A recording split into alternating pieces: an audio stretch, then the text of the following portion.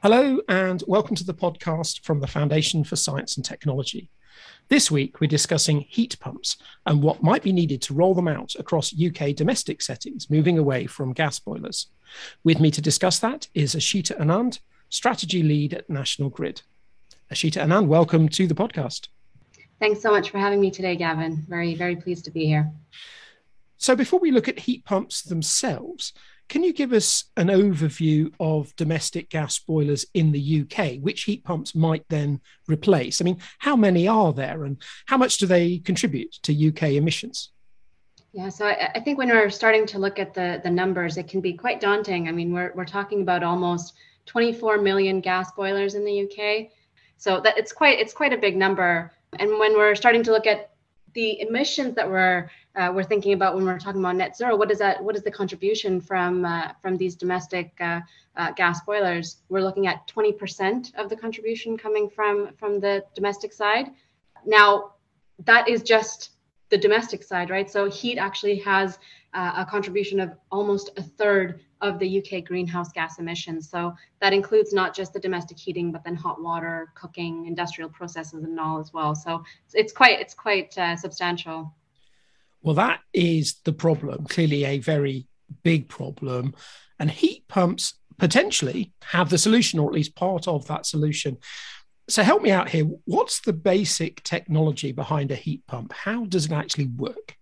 We've heard this reverse fridge analogy, right? So what the heat pump's actually doing is taking this outside heat or the surrounding heat that it's got around it. So for example, ambient heat from the ground, and then the heat pump increases that temperature in it and it feeds into the home heating system. And there's different types of heat pumps that can be used as well. So there's air source heat pumps, ground source heat pumps, hybrid heat pumps. So as you can imagine, air source would take the heating the warmth that's around the air, and in the ground source heat pump it's taking the warmth that's around in the ground. And hybrid is actually interesting because that's now a mixture of air source heat pumps or a ground source heat pump with a natural gas boiler. So there's different options there, but the general idea is it takes the heat or the air, the warmth that's around it, and then it converts it and increases the temperature, and then it puts it into the home heating system. And how do heat pumps compare with gas boilers? I mean, in terms of things like efficiency and reliability and cost and so on. Yeah, I think overall heat pumps they're more efficient, they're safer, they're cleaner than gas boilers. And they really at the end of the day use less energy too. Going into some of those specific things about the cost, efficiency, and reliability. As far as cost is concerned, that is definitely something that's been flagged as a barrier. The upfront cost of a heat pump is about double that of a gas boiler. But there are processes in place and there are talks in place of how we can help reduce that cost. So there's things like government funding that can be used. When we talk about efficiency, heat pumps are actually very, very efficient. They're around 250% efficient and can be around 4 times as efficient as a boiler. And it's kind of goes back to that technology that we were talking about. What is a heat pump and how does it actually work? Because it's extracting heat from its surroundings, the input into it is really anything that's external to it. And then it's producing 2 or 3 times more heat output than the electricity that it's actually consuming. So it's very, very efficient, and that's obviously a plus. On the reliability side, the unit itself, the heat pump, is considered exceptionally reliable and is a steady source of heat too. And in terms of physical size, are they more or less the same size as a gas boiler? Are they bigger, smaller? No, they can actually be bigger because it's just the different design. But ultimately, it really depends on the types of options that you're looking for. So something like a ground source heat pump is going to be bigger than the air source heat pump. But yeah, if you're comparing it to a gas boiler, it is bigger. Which if we talk about the barriers, that is something that does come up as a constraint in the stocks, because of course space and the size of the heat pump can cause issues sometimes. Well, let's talk about some of those barriers. We mentioned probably a couple of them already, but what are the key barriers to getting widespread adoption of heat pumps, and how do we overcome? Yeah, so again, going back to that building stock constraints, there's the space issues do come up, and there's discussions about how we actually overcome that. It's understanding, what are the different options for the different types of areas that we're looking at to decarbonize that heat. So air source, ground source, hybrid, or even things like district heating. So if you've got, a really dense area, then the district heating might be a good option. So things like this actually do end up coming up when we're talking about the space constraints. The other constraint for the building stock is the fabric itself. So talking about insulation, energy efficiency upgrades are required when you're trying to install a heat pump. And a lot of the housing stock in the UK actually has not very good insulation right now. So I think the challenge is actually getting those upgrades to the fabric as well. Another barrier that we've talked about is the upfront cost, and again, it's not just the cost of the heat pumps. We talked about energy efficiency upgrades that are required, and those can be quite expensive as well. And I think another key barrier that we should focus on is just generally the awareness of heat decarbonization. I think people tend to understand what is happening with decarbonization of transport. So everybody understands what an electric vehicle is and why we're moving on to electric vehicles. But I think that heat is a little bit of a confusion for a lot of people. And when we've done a survey internally, there's about 5% of people that identified that heat is a main contributor to the UK's carbon emissions. So you can just see there's a gap between where people think the problem is and what actually the issue is with heat decarbonization. So to address, the upfront cost issue, I think we talked about financial incentives. So there's government funding. So for example, there's the boiler upgrade scheme that's allocated about £450 million to help install low carbon heating systems, which is of course helping with the costs. Overcoming this awareness challenge, it comes down to a lot about just passing on that information about what is the challenges with using natural gas and how can electricity help with that, and just being transparent about also the upfront costs and ongoing costs of installing and running a heat pump, but then also making sure that customers are actually getting the right advice for what their future heating needs are. And I think this goes back to understanding the different options for the different types of areas that you would have to decarbonize the heat at.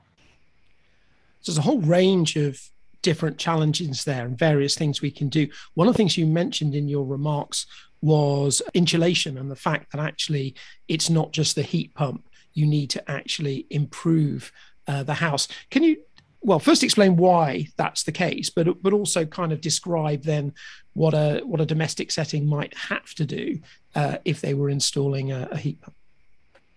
Yeah, so insulation is actually quite important. We would consider it basically an essential step into using a heat pump.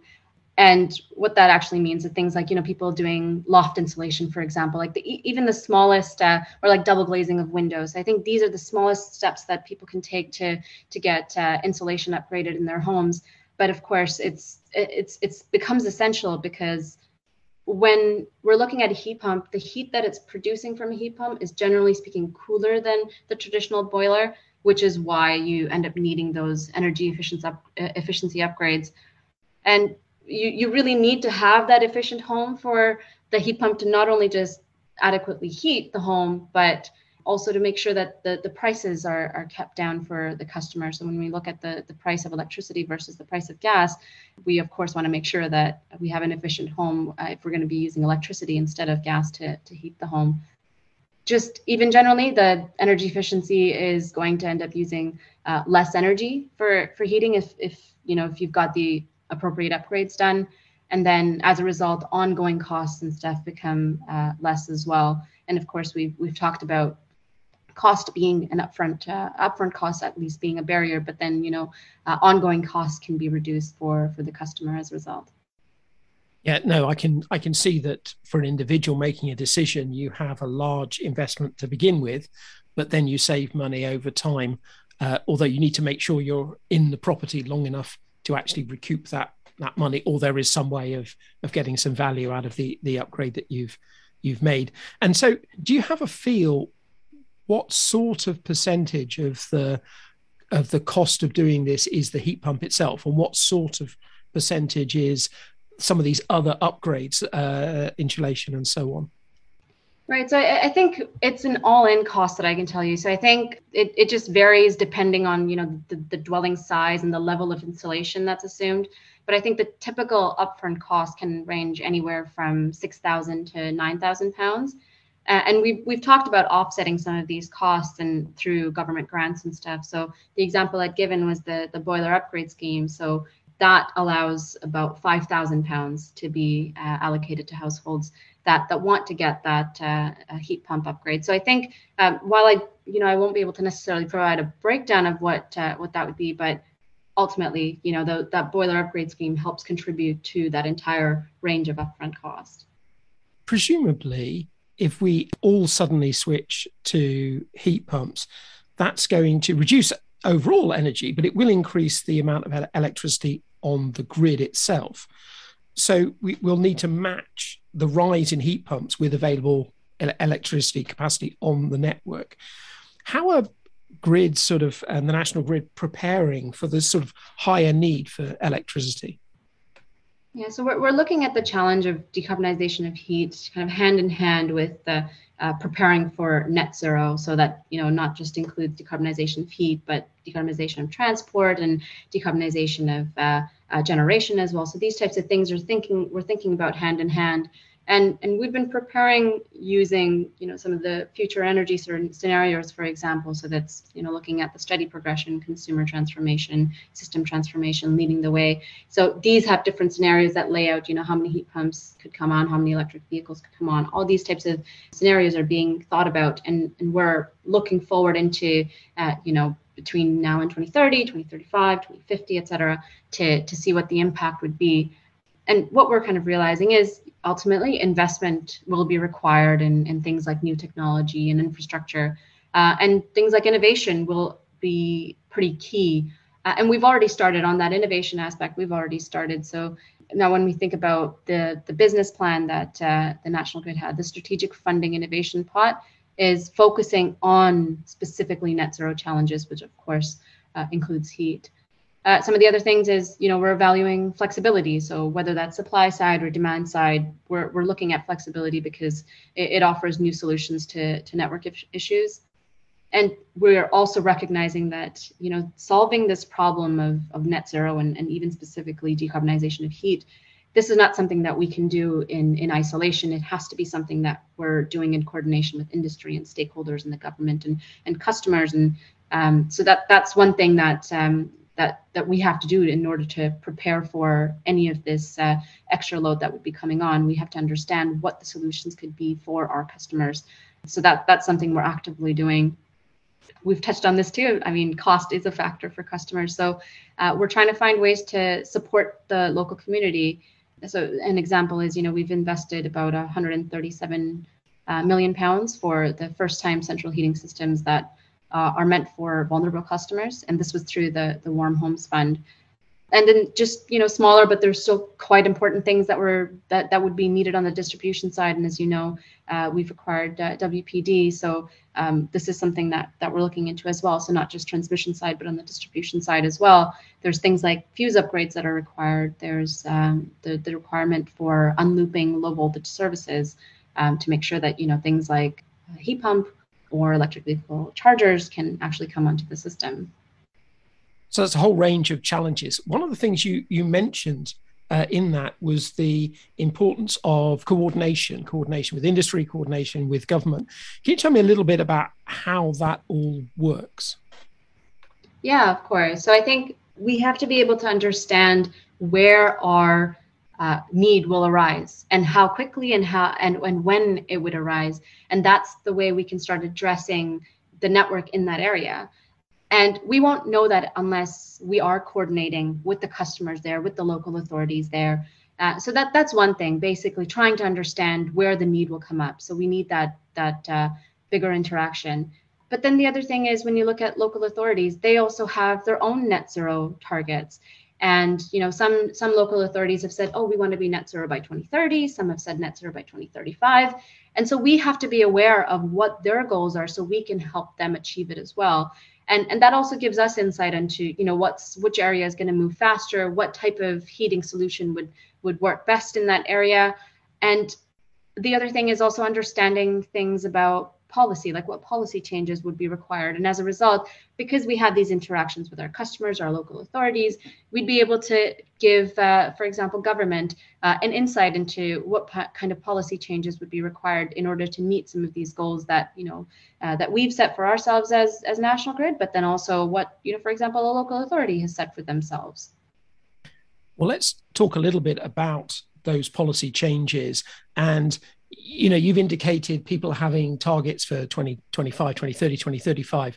But over the next, say, 5 years, we know that we need to take action sooner in order to achieve these goals later down the line. So what are the actions you'd like to see the UK government take over the next few years, some of those policy changes to help bring in heat pumps and also decarbonisation across the grid? Yeah, so policy changes is one aspect of it that I think we need in the next 5 years. So a large proportion of that policy is still to be finalized. Like, there's good things that are coming out, like the Future Home Standard, like those types of things are actually quite helpful. But there's definitely other factors. So instead of just focusing on the policy, it's also about, again, going back on removing those upfront costs for the consumer. And again, government has brought out schemes where it helps the customer pay for that. So that's very helpful. And ultimately we'll see that helping with the gas boiler attrition, as well as heat pumps will become more economic as a result. The other things that I think are essential in the next 5 years is also increasing the technical capacity to even deliver the uptake in heat pumps. There's a supply chain that needs to catch up as well. The equipment and installer availability, like we're talking about more than 1 million installations per year if we go at pace. So that needs to keep up. And again, energy efficiency, we've touched on this topic too. This needs to be a priority. We need to prioritize the investment in energy efficiency. This needs to be kind of top of mind. And as I said, this is almost essential to actually going into installing heat pumps, is that energy efficiency aspect. So I think these are specific things that in the next 5 years we need to overcome.